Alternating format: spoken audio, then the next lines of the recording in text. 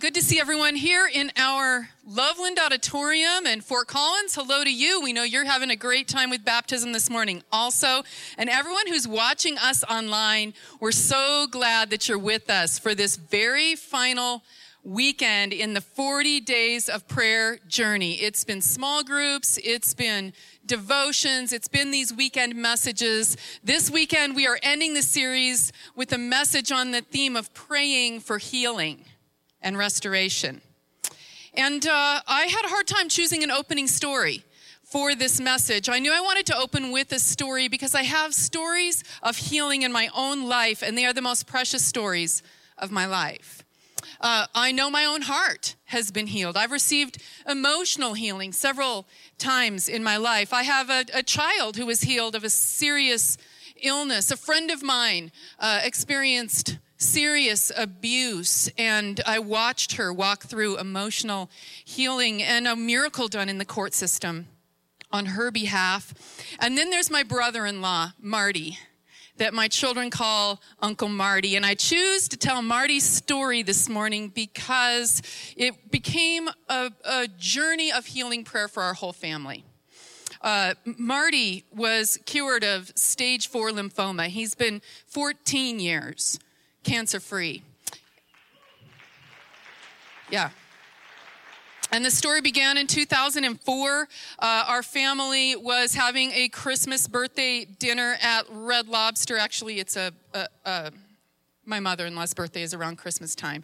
So we're all there, and Marty mentions that his jaw feels tight and it feels swollen, and within a couple of days, he told us all he had a tumor, and within a couple more days, we knew that it was serious cancer.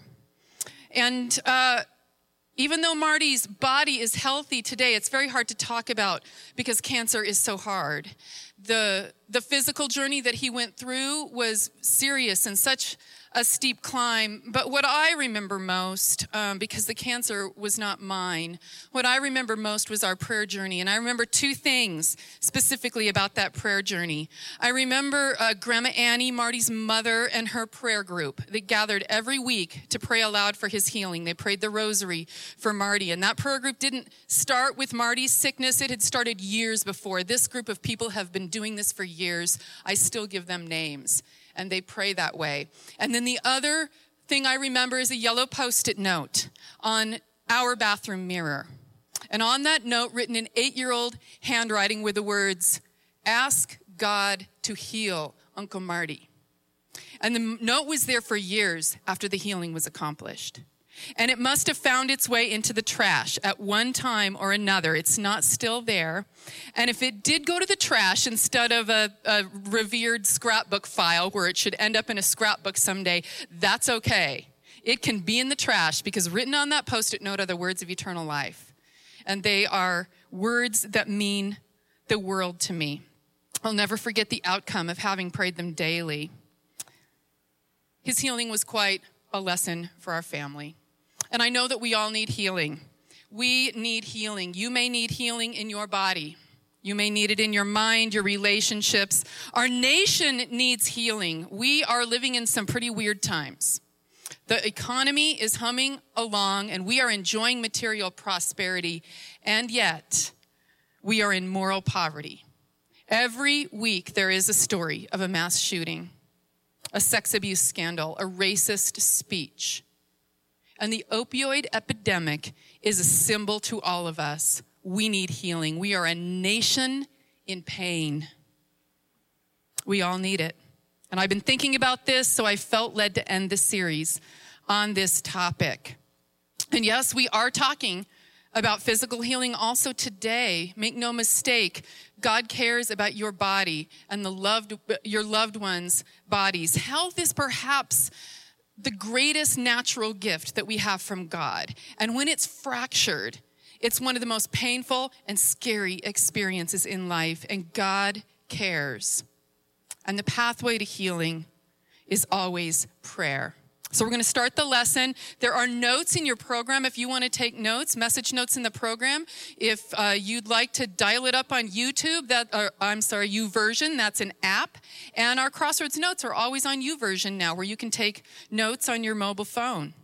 But the lesson in prayer begins really 3,000 years ago with a lesson that God gave to Solomon, the king of Israel. It's a very clear lesson on how to pray for healing and restoration, and it's really written out like a promise. Granted, it's a very old promise in the history books of Israel. It's old. It's written to a different culture. It's from thousands of years ago. But as the song we sing says, the promise still stands. And I believe that this is a promise for people for all time. It's well known to church people who bring it out at National Day of Prayer and use this pattern. I can tell by looking at most of you, you're not churchy. So we'll take it one step at a time. We'll walk through this passage. We'll modernize this for any situation of healing prayer. The promise still stands. It's in 2 Chronicles 7:14. It says, if my people who are called by my name humble themselves, pray, seek my face, and turn from their wicked ways, then I will hear from heaven and will forgive their sin and heal their land. I see 4 principles in here for healing prayer, and we're going to take them in order. The first principle is the principle of connection. Connection. And it's really about the family connection. You'll note that God says, if my people who are called by my name, it's the family of God. What do you mean when you call a group of people my people? You mean, hey, you're like family. We're on mission together. We're in this together. And that's what this verse is saying. It's for the family on mission. The relationship of the praying person to God is like family. And there's also this common calling. And the calling is not inspired by the group as it is in our earthly groups of, hey, you're my people. It's inspired by God, the creator of every person in the group. And Jesus had something to say about who is in God's family. He took a teaching moment to give a lesson on this. And as Jesus always would do, he's never closing the circles in to exclude people. He's always helping us understand that the circle is bigger than we think it is. So he's teaching a group of people, and someone breaks in and says, hey, Jesus, your family wants to talk to you. They're over there. They want to talk to you. And Jesus takes that teaching moment and says, who is my family? And then he points out, everyone here is my family. Everyone who wants to follow the ways of my Father and do the will of my Father in heaven, you're my people. We're all family. And he wasn't saying that the nuclear family wasn't his family. He's just saying it's much more than that. And that's how God sees it. And so the question for us is, do we have that kind of connection to our Father God, like family, and to God's people? And the Gospels are full of the invitation of Jesus saying, open up your heart. You've been invited and welcomed in. Will you receive it? And it's harder for some of us to have this family connection. Some of us are more closed and skeptical. Some of us are open-hearted from birth, and we just say, I love faith, bring it on. But one of the main tasks in life is to let go of our separateness and our independence and to learn to live connected to the God who created us and loves us. And this is the God who gives us spiritual life and power and energy. And God has called everyone. The Bible is clear. We decide if we want to live in that place of chosenness. It's a very special place. When I was just out of college, I taught at a group home, a live-in home, with a school as a part of it, for students, middle school and high school, who could not be placed in the foster system. They had been removed from their homes, and they couldn't go to ordinary public school. They needed a different kind of education, different daily care, and all of that. And I met a girl named Samantha in the school. She was in the 8th grade. And Dave and I at the time were leading the middle school youth group at our church. Yes, that was my first ministry job, leading middle school youth group. And we got permission to take Samantha to youth group. And she began to come, and I didn't teach at the school much longer than that, but I knew Samantha for a long time because she continued to attend our church. And I'll never forget one time when she told me right before her graduation, she said, I don't know how much I'm looking forward to graduation, because if I'm not adopted before I'm 18, I'll never have a family. I remember wondering if I should adopt her. That really struck me. And then a few weeks after graduation, she comes running up to me and she said, Katie, I have a family. I have parents and brothers and sisters. A family has wanted to adopt me, and I've said yes, and I've moved in with these people. She was a legal adult, but she let herself be chosen. And I think that's what it's like to be adopted by God. God chooses us. We decide if we'll live in that special place of chosenness. 2 Peter 1:10 says, be eager to confirm your call and election. Be eager to take hold of it. Be eager to allow it. And this is the attitude that we want to take when we go to God in prayer. I'm eager. It's a scrappy attitude. I've been chosen and elected to this place in the family of God. And that's the basis on which I make my request. That's the first principle of healing prayer is connectedness, connection. The second one is humility. Humility. The text says, if my people will humble themselves. And we wonder, what does that mean? What's God going to ask me to do? When's the shoe going to drop? So maybe we could have a little bit of fun with this idea of humility. I like to talk about what humility is not first. What humility is not. You know, humility is not saying that we're humbled when we're really receiving a great honor. Do you know what I mean? We're holding the shining trophy in our hand and we say, I'm so humbled to have received this honor in front of these thousands of people on television. No, you're not. You're honored. Honored is a different thing. Humbled is something else. I'm humbled to receive this Super Bowl trophy, to have won the most important game of the year. No, you're not. Humbled is losing the Super Bowl. Humbled is the Broncos losing the Super Bowl 55-10, 42-10, 43-8. Now we're talking humbled. I lost. Or I'm humbled to receive this Grammy tonight. No, you're not. You're honored to have been picked above all of these incredibly talented people as the most incredibly talented and appreciated. Humbled. Humbled is when Adele, 2 Grammy performances in a row, couldn't place her voice in the right key. She couldn't find it. She couldn't hear it. Had to stop the song in tears. Humbling. Or Taylor Swift after a Grammy performance, a great honor to, sing a duet with a great performer, her idol, and then to be criticized that she shouldn't have even been doing it because she can't sing on key. Oh, ouch, that's humbling. Public praise is not humbling. Public criticism, now we're getting a little bit closer. Brené Brown, the best-selling author, now her entree into public life was having a TED Talk that went viral when she was, like an ordinary professor. And the criticisms that poured in, criticizing her for what she looked like, what she was wearing, her research topic. Nobody cares about vulnerability. Why are you talking about that? We don't want to hear your stories. No one cares. It's humbling to lose or fail or to be criticized or mocked. It's humbling. Humbling to get fired. But that's not humility. Humility is something that we do to ourselves. It's not something that's done to us. It's a learned skill. It's a character quality. God wants us to have it when we go to God in prayer. And by the way, don't pray for humility. We don't need to do that. We have humbling experiences all the time, but we can ask God to help us show up in life with big, whole, open hearts and act like humble people. We can ask God for that kind of strength. I've got this list of 12 ways to practice humility, one for every month of the year, and I want to share it with you.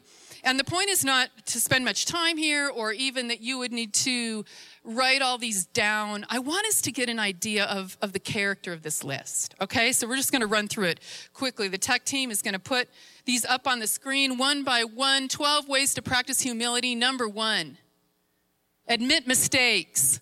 It's actually so easy a child can do it every day, all day long. We just don't do it, okay? Number 2, forgive quickly. That's harder.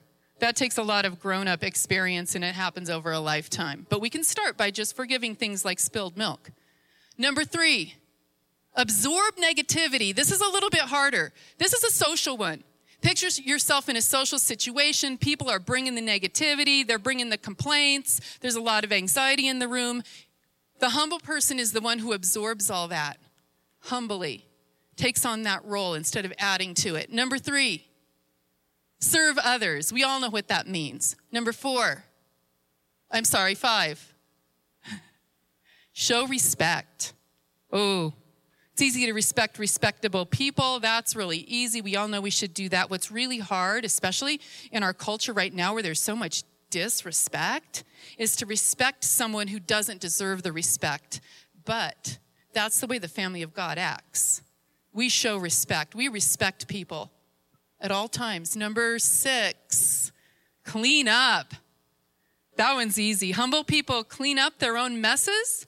They also are seen cleaning up other people's messes. Height of arrogance to not clean up after yourself and expect someone else to do it. Number 7, admit weaknesses. This is a little different than admit mistakes. Admit weaknesses, more humbling. You have to find another person, maybe 1 or 2 people in your life you trust. If you have to, you pay a therapist. And you tell them what's really a flaw, what's really a wound in your life, what really you don't like about yourself, and neither does really anybody around you. That's admitting weaknesses. Number 8, speak well of others. Simply put, no put-downs. No put-downs ever. Number 9, pray for enemies. We can all do this. No matter who we're praying for. I just pray for the same thing you want for yourself. Pray for the health of this person's children. Pray for their faith life. Pray for them to experience peace and to grow spiritually. Number 10, don't judge. Ooh, hard to do because it's hardwired into us. It's one of the most regular things we do. And number 11, put down the armor. This just means don't be defensive, but show up with your whole real heart and be a genuine person. And number 12 is bring the joy. I'm going to start with that one in December because it's Christmas, and bring the joy just means let's not rely on those few humble people who work really hard to be joyful and positive in all the moments of our life, and the rest of us just kind of ride the waves of their joy. A humble person will bring the joy because it's needed. 12 ways to practice humility. Now, why would anyone want to live like that? I asked that question first, and then in just a moment's notice, I realize that as much as I want what I want, and I want to be right, and I want to be served, what I want more is to be that person who's skilled at those things. Humility is the highest form of genuine living. And it's not thinking less of yourself. It's thinking of yourself less frequently. Humility is being like God and modeling it like a servant for others. And I can always tell when I'm preoccupied thinking about myself too much or thinking critical thoughts, you know what happens to me? I hurt myself. I get hurt. I fall down the stairs carrying a cup of coffee. I slip into this weird kind of absent-mindedness. I'll cut my finger chopping vegetables. Last week, I slipped on the ice outside exercising. Both feet went flying up in the air, landed flat on my back, bounced my head on the sidewalk, knocked me right back from the edge of reason. I was thinking about myself and my problems. And it was a reminder that humility is a hard calling. Why learn it? It's one of the principles of healing prayer if my people will humble themselves. Here's the third principle. The third one is courage. Courage. And this is where we're going to talk about the kind of courage it takes to pray. The word there is my people pray. And for most of us, asking God for healing or others to pray for us is risky. We're not very used to doing it. It takes some courage.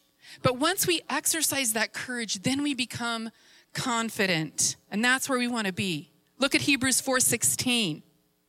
It says, so come boldly to the throne of God and stay there to receive his mercy. and to find grace to help us in our times of need. Now, I'll humble myself and admit to you a very silly picture that comes into my mind every time I read or think about this verse. And that picture is the Wizard of Oz. The great and terrible Oz on the crazy throne that's shaking and making noise, and the silly characters that are pushing each other up in front of the throne and then running back and pushing no, you go first, you ask. And I do think that sometimes, if we're honest, we are a little bit like the characters in the Wizard of Oz. There was a cowardly lion, and there was a tin man without a heart, and then there was the scarecrow. If I only had a brain. When it comes to bold prayer and the courage it's going to take, I think some of us are scaredy cats. Some of us are procrastinators. And some of us are just unbelievers. We're just not quite sure anything would really happen or this thing is even real. I'd put myself in the procrastinator category. Just don't get around to it. I don't know what's wrong with me. Sometimes I'll have this problem. I know what needs to be restored. Something in our society or a circumstance I'm in or in my own life, I know it needs to be restored. And the question is, when that happens to you, are you asking God for help? Now, every time I break through and do this, I realize how rarely I do it because the experience is stunning. I speak the words, I take on the task, and then I just feel the logjam break free in the river of my life and the water begin to flow. It's actually like a spiritual feeling. And yet I still hesitate. And I think that's because healing and prayer happen in the spiritual realm. And so naturally there's some unbelief or hesitation in us. We're talking about things here that are unseen. We're not talking about the realm of nature, this realm that we know fairly well, the things we know. We're talking about supernature, a spiritual dimension of life that is just as real as the material world, except we have less expertise in this realm. And so we have to be prompted. We have to learn it.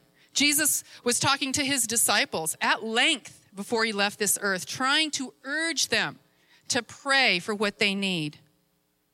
He said, until now, you have not asked for anything in my name. Until now, you've not been doing this. Ask and you will receive so that your joy may be complete. He's saying, rise above your nature, friends, and ask God. Whatever you've got going on in your life, rise above your nature, which says, well, I don't know.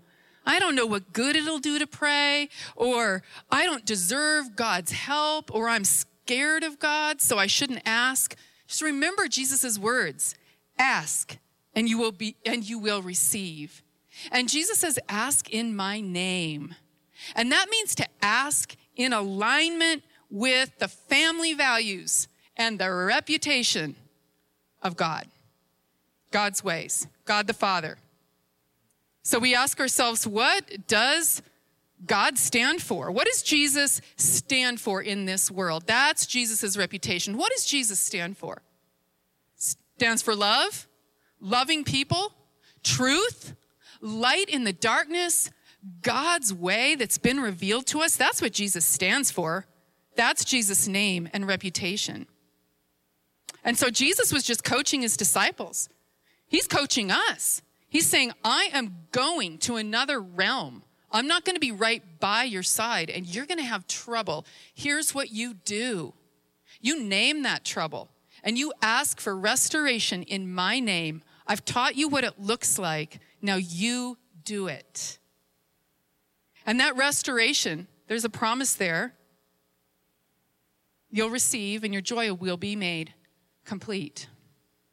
And yet we all know we don't get to choose the form that the restoration will take. Sometimes it's according to our vision. Sometimes it's a version of God's goodness that I had not envisioned. I've got a story about that. When my daughter Sarah was teaching in Hong Kong, she suddenly got very ill. Came on fast. We had no idea what was wrong. We found ourselves one evening in the middle of the night, talking with her and praying with her on Skype. We could see her, asking God to restore her, praying that she wouldn't have to go to the hospital. I'm praying inside. I don't want to go to Hong Kong over this matter. So we're praying for a resolution to this problem. Well, she did go to the hospital within about 15 minutes of that prayer in an ambulance. And I did go to Hong Kong. So I asked for one thing, but God instead took me on quite a journey that started that day. And that brings me to another element of courage in healing prayer. We're still talking about courage. You have to have the courage to ask for people's help because you don't want to try to do this alone. We do this together. Look at James 5, verses 14 and 15. Are any among you sick? They should call for the elders of the church and have them pray over them, anointing them with oil in the name of the Lord. The prayer of faith will save the sick, and the Lord will raise them up, and anyone who has committed sins will be forgiven. Verse teaches to reach out. We've got to reach out to other people, and this is quite risky and takes courage. You can go back to the Hong Kong story. I knew that I didn't want to go there alone. I figured out in the middle of the night that I was going to have to go. I was looking at airline tickets.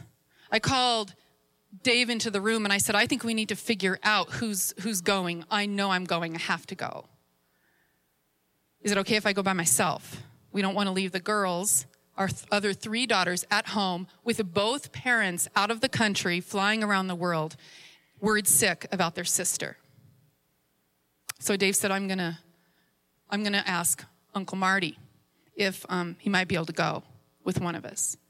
So he calls Uncle Marty. He comes back downstairs 5 minutes later. He said, Marty's passport is on his desk, and he's going to pack his bag. If it comes to that, Marty will go with you. So we proceeded with the plans. We woke our other daughters first thing in the morning. We told them what had happened. We said, we have got to go. How do you feel? We want one parent to stay back with you.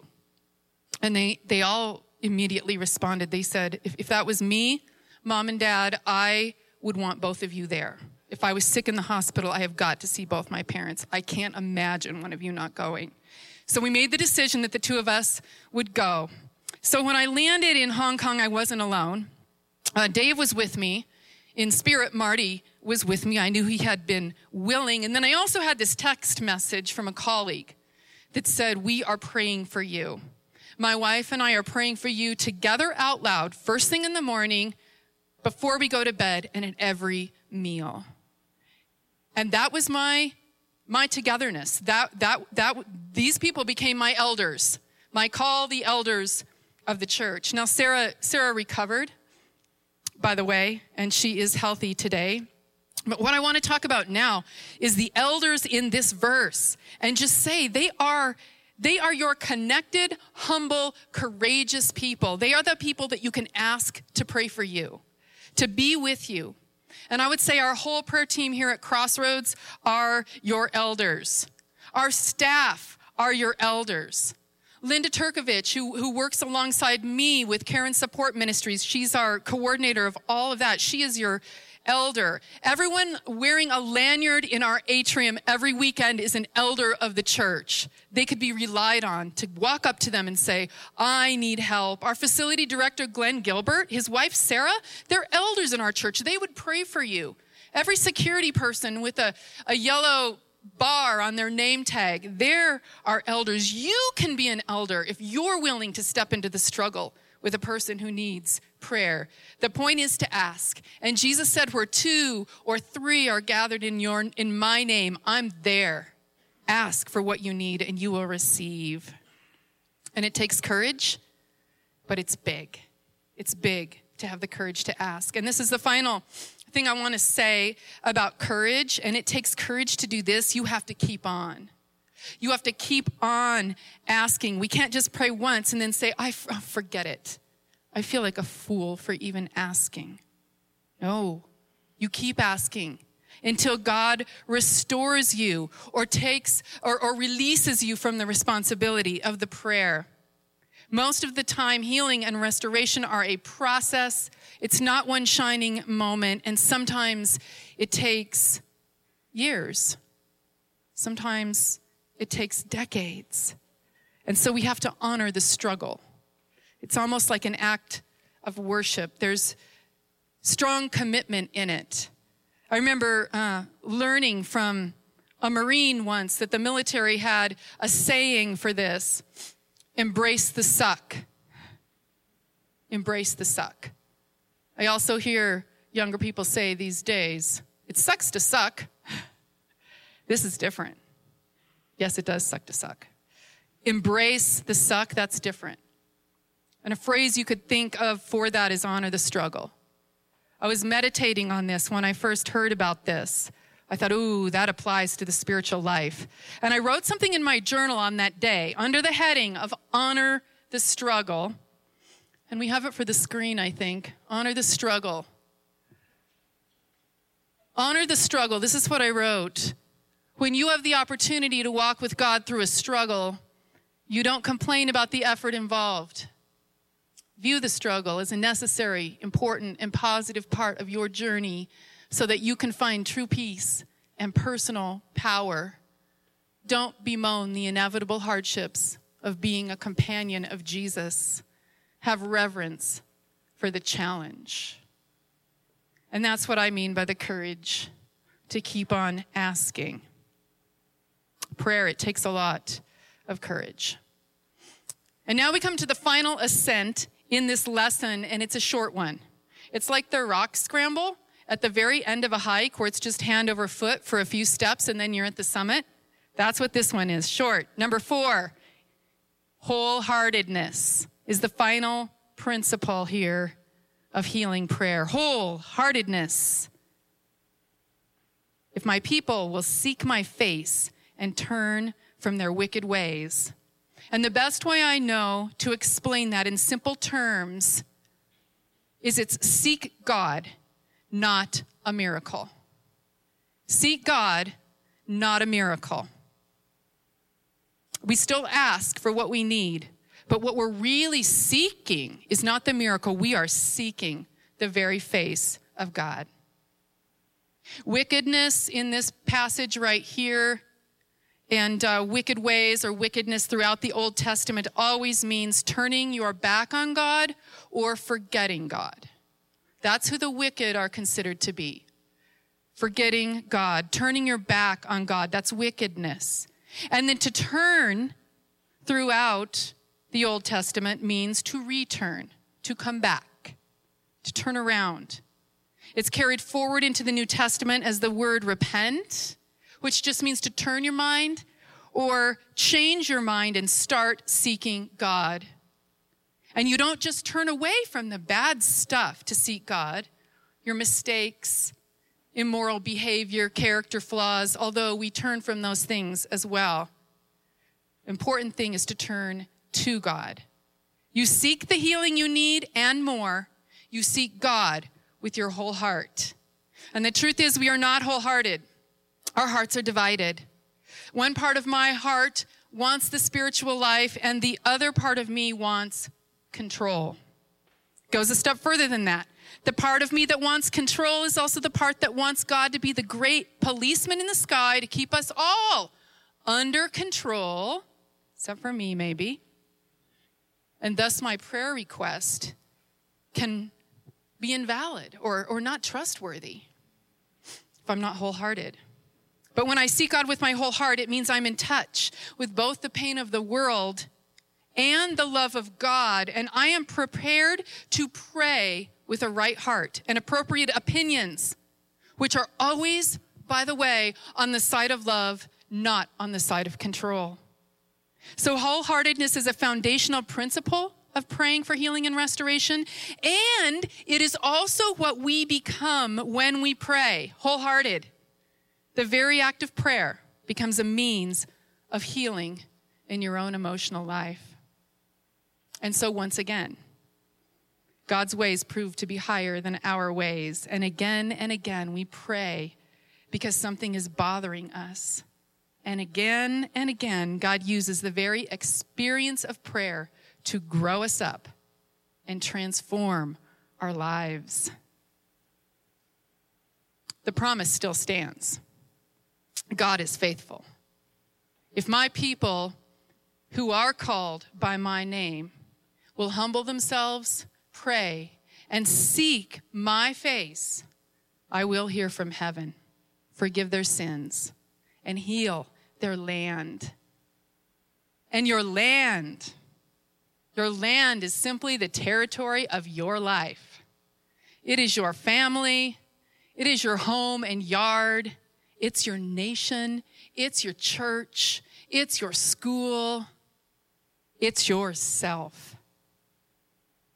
And there are problems in your land. There's pain in your land. So think to yourself, what is on your mind today? What is that? Which thing is bothering you the most right now? Do you have it in mind? Well, friends, there is hope for healing, and there's a way to move forward. It's called a prayer journey, and it will require something of you. It will require connection, humility, courage, and your whole heart. God heals. The question is, will we walk the path?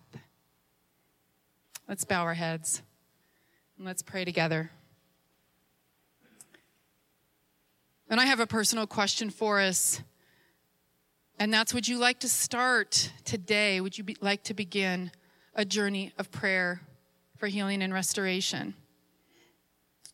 If that's you, will you just say with me, thank you, God, that I'm not alone.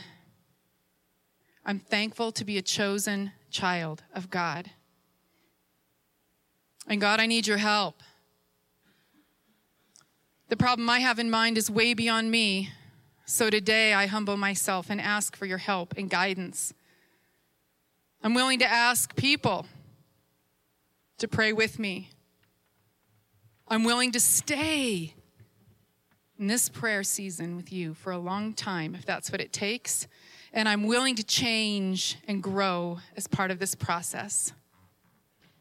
And I thank you for your promises to me, to hear my prayer, to show me your mercy, and to heal my land. This situation that's on my mind right now. In Jesus' name I pray. Amen. Amen. Well, nothing is more powerful when it comes to healing prayer than taking that step of asking some other people to pray with us. And we have that opportunity today. At the end of our service, we have prayer team members here at the front of the auditorium, and you could come up to anyone who is up here. Just ask that you tell them your name, and you tell them straight up what you're asking for. And they will pray with you. And if you want them to anoint you with oil, they have some, and it's just a symbol of the Holy Spirit of God. They would touch your head with that, and it's a symbol of God's healing power. And then we have another opportunity for all of us. We saw these tremendous baptisms happen over here this morning. And if you've been baptized, you have the opportunity to remember your baptism. It's a pretty powerful thing to do. As John said in the opening, it's a symbol of God's life in us, and God renewing our lives and restoring our lives. So you could come forward to one of these basins up here. There are 3, aisle, and right here in the middle. During this next song of worship, I just invite you to come and touch that water and touch your face and just remember that you're a chosen child of God. And then if you've never been baptized before and you would like to be baptized, we have Dennis and Kay. Pastors Kay and Dennis are here. They're ready to baptize you. The team is, so you could also do that. But we're going to stand together. Would you stand? We're going to worship and sing.